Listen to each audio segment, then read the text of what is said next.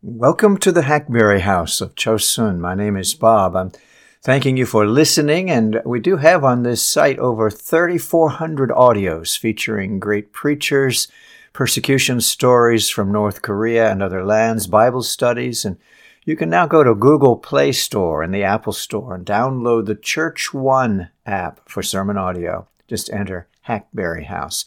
My books are on Amazon.com. You can contact me at bob.j.faulkner.72@gmail.com. I'm reading today from the life story of John G. Patton, autobiography, and we're in chapter 16. It's called Superstitions and Cruelties. About the time of my dear wife's death, our brother missionary, Mr. Mathieson, also became exceedingly unwell. His delicate frame fast gave way and brought with it weakness of the mind as well. And he was removed to Antietam, apparently in a dying condition. These sad visitations had a bad effect on the natives, owing to their wild superstitions about the cause of death and sickness. We had reason to fear that they would even interfere with the precious grave over which we kept careful watch for a season, but God mercifully restrained them. Unfortunately, however, one of my Anityamese teachers, who had gone round to Mr. Mathieson's station, took ill and died there, and this rekindled all their prejudices. He, a poor fellow, before death said, "I shall not again return to Port Resolution or see my dear Missy, but tell him that I die happy, for I love Jesus much, and I am going to Jesus." Hearing these things, the natives insolently demanded me to tell them the cause of his death, and of Mr. Mathieson's trouble, and of the other deaths. Other reasoning or explanation being to them useless, I turned the tables, and I demanded them to tell me why all this trouble and death had overtaken us in their land, and whether they themselves were not the cause of it all. Strange to say, this simple question turned the whole current of their speculations. They held meeting after meeting to discuss it for several days, and returned the message, "We do not blame you, and you must not blame us for causing these troubles and deaths. But we believe that a bushman must have got hold of a portion of something we had eaten, and must have thrown it to the great evil spirit in the volcano, thereby bringing all these troubles and curses." Another chief vindicated himself and others this way. "Kara Panapam, the Aramanu, or great evil spirit of Tana, whom we all fear and worship, is causing these troubles. For he knows that if we become worshippers of your Jehovah God, we cannot continue to fear him or present him with the best of everything, as our forefathers have always done. He is angry at you and at us all." The fear of the deaths and troubles being ascribed to them silenced their talk against us for a season, but very little made them either friends or foes, as the next event will too painfully show. Nowat, an old chief of the highest rank from Antietam, who spoke Tanese and was much respected by the natives all around the south side of Tana, came on a visit to our island. After returning home, he became very ill and died in a few days. The deluded Tanese, hearing of his death, ascribed it to me and the worship, and resolved to burn our house and property and either murder the whole mission party or compel us to leave the island. Nowat's brother was sent from Antietam to talk to the Tanese and conciliate them, but unfortunately he could not speak the language well, and the Anityamese teachers felt their lives to be at this time in such danger that they durst not accompany him as interpreters, while I, on the other hand, did not understand his language nor he mine. Within 2 days after landing, he had a severe attack of fever, and though the vessel he came in remained 8 days, he was prostrated all the time, so that his well-intentioned visit did us much harm. The Tanese became furious. This was proof positive that we were the cause of all their sickness and death. Inland and all along the weather side of the island, when far enough away from us, they said that the natives were enjoying excellent health. Meeting after meeting was held. Exciting speeches were delivered, and feasts were given, for which it was said that several women were sacrificed, cooked, and eaten, such being the bonds by which they entered into covenant with each other for life or death. The inhabitants for miles around united in seeking our destruction, but God put it into even savage hearts to save us. Old Noah, the chief under whom we lived, and the chief next under him, Archirat, set themselves to rescue us. Along with Manuman and Surawiah, they opposed every plan in the public assembly for taking our lives. Some of their people also remained friendly to us, and by the help of our Anitomies teachers, warned us of danger and protected our lives. Determined not to be baffled, a meeting of all our enemies on the island was summoned, and it was publicly resolved that a band of men be selected and enjoined to kill the whole of those friendly to the mission, old Noah among the rest, and not only to murder the mission party, but also a trader who had lately landed to live there, that no one might be left to give information to the white men or bring punishment on the islanders. Frenzy of excitement prevailed, and the blood fiend seemed to override the whole assembly, when, under an impulse that surely came from the Lord of pity, one great warrior chief, who had hitherto kept silent, rose, swung aloft a mighty club, and smashing it earthwards cried aloud, "The man that kills Missy must first kill me. The men that kill the mission teachers must first kill me and my people, for we shall stand by them and defend them till death." Instantaneously another chief thundered in with the same declaration, and the great assembly broke up in dismay. All the more remarkable was this deliverance, as these two chiefs lived nearly 4 miles inland, and as reputed disease-makers and sacred men, were regarded as amongst our bitterest enemies. It had happened that a brother of the former chief, having been wounded in battle, I had dressed his wounds, and he recovered, for which perhaps he now favored us. But I do not put very much value on that consideration, for too clearly did our dear Lord Jesus interpose directly on our behalf that day.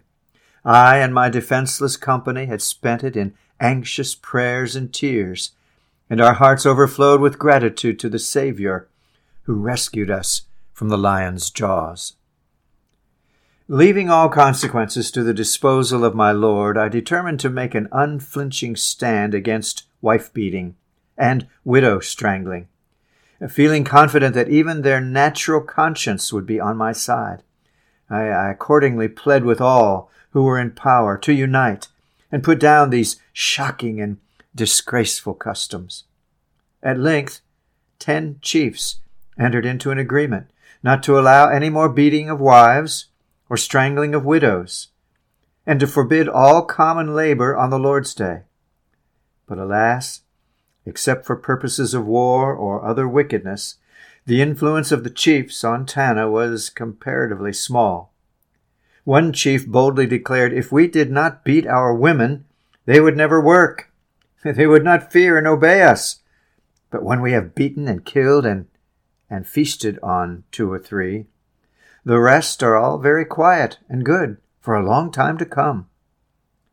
I tried to show him how cruel it was, besides that it made them unable for work, and that kindness would have a much better effect.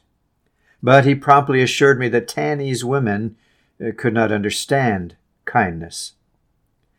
For the sake of teaching by example, my Anitomies teachers and I used to go a mile or 2 inland on the principal pathway, along with the teachers' wives, and there, cutting and carrying home a heavy load of firewood for myself and each of the men, while we gave only a small burden to each of the women. Meeting many Tanna men by the way, I used to explain to them that this was how Christians helped and treated their wives and sisters, and then they loved their husbands and were strong to work at home, and that as men were made stronger, they were intended to bear the heavier burdens, and especially in all labors out of doors. Our habits and practices had thus as much to do as, perhaps more than, all our appeals in leading them to glimpses of the life to which the Lord Jesus was calling them. Chapter 17, Streaks of Dawn amidst Deeds of Darkness.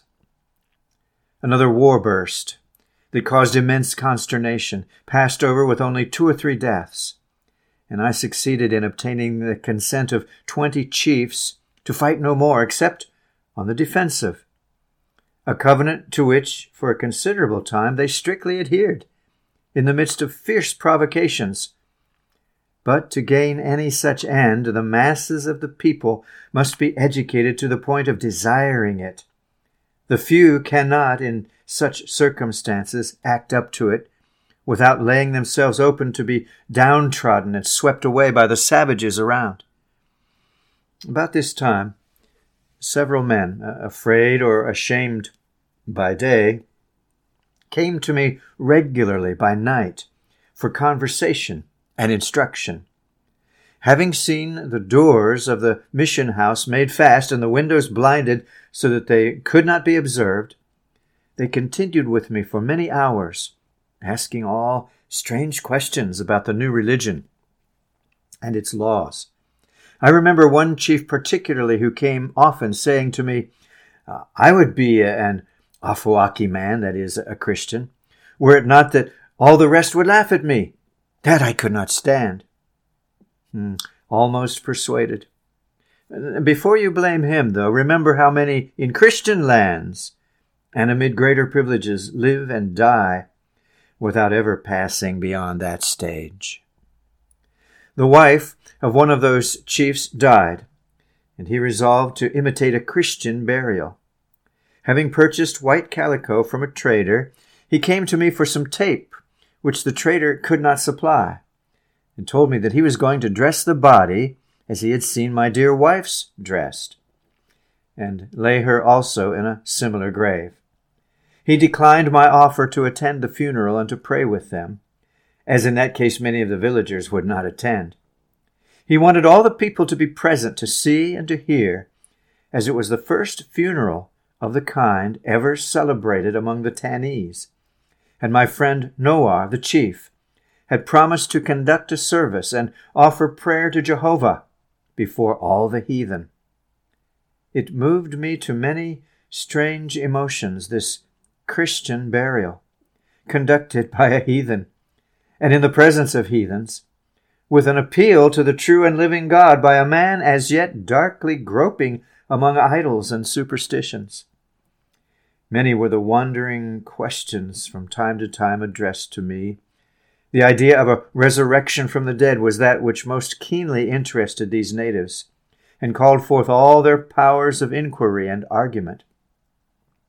Thus the waves of hope and fear swept alternately across our lives, but we embraced every possible opportunity of telling them the story of the life and death of Jesus, in the strong hope that God would spare us yet to bring the benighted heathen to the knowledge of the true salvation and to love and serve the only Savior. Confessedly, however, it was uphill, weary, and trying work. For one thing, these Tannese were terribly dishonest. When there was any special sickness or excitement from any cause, their bad feelings towards the worship was displayed by the more insolent way in which they carried off whatever they could seize. When I opposed them, the club or tomahawk, the musket or kawas, the killing stone, being instantly raised, intimated that my life would be taken if I resisted. Their skill in stealing on the sly was phenomenal.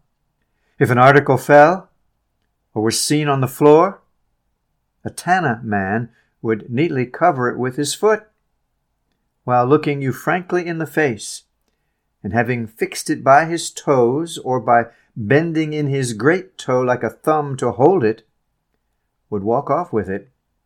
assuming the most innocent look in the world. In this way, a knife, a pair of scissors, or any smaller article would at once disappear. Another fellow would deftly stick something out of sight amongst the whipcord plaits of his hair. Another would conceal it underneath his naked arm, while yet another would shamelessly lift what he coveted and openly carry it away. With most of them, however, the shame was not in the theft, but in doing it so clumsily that they were discovered. Once, after continuous rain and a hot, damp atmosphere, when the sun rose out, I put my bedclothes on a rope to dry. I stood at hand watching, as also the wives of 2 teachers, for things were mysteriously disappearing almost under our very eyes. And suddenly, Miyaki, who with his war companions had been watching us unobserved, came rushing to me breathless and alone, crying, "Missy, come in, quick, quick! I want to tell you something and to get your advice." He ran into my house, and I followed, but before he had got into his story, we heard the 2 women crying out, "Missy, Missy, come quick! Miyaki's men are stealing your sheets and blankets." I ran at once, but all were gone into the bush, and then my sheets and blankets. Miyaki for a moment looked abashed, as I charged him with deceiving me just to give his men their opportunity. But he soon rose to the occasion. He wrought himself into a towering rage at them, flourished his huge club, and smashed the bushes all around, shouting to me, "Thus will I smash these fellows and compel them to return your clothes." One dark night I heard them amongst my fowls. These I had purchased from them for knives and calico. They now stole them all away, dead or alive. Had I interfered, they would have gloried in the chance to club or shoot me in the dark, when no one could exactly say who had done the deed. Several of the few goats which I had for milk were also killed or driven away. Indeed, all the injury that was possible was done to me, short of taking away my life, and that was now frequently attempted. Having no fires or fireplaces in my mission house, such being not required there, though sometimes a fire would have been invaluable for drying our bedclothes in the rainy season, we had a house nearby in which all our food was cooked, and there, under lock and key, we secured all our cooking utensils, pots, dishes. Well, one night that too was broken into, and everything was stolen. In consternation, I appealed to the chief, telling him what had been done. He also flew into a great rage and vowed vengeance on the thieves, saying that he would compel them to return everything. But, of course, nothing was returned. The thief could not be found. I, unable to live without something in which to boil water, at length offered a blanket to anyone that would bring back my kettle. Miyaki himself, after much professed difficulty, returned it minus the lid. That, he said, probably fishing for a higher bribe, could not be got at any price, being at the other side of the island in a tribe over which he had no control.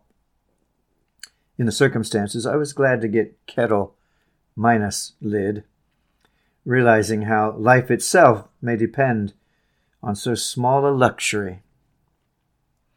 Next time, Chapter 18, The Visit of the HMS Cordelia.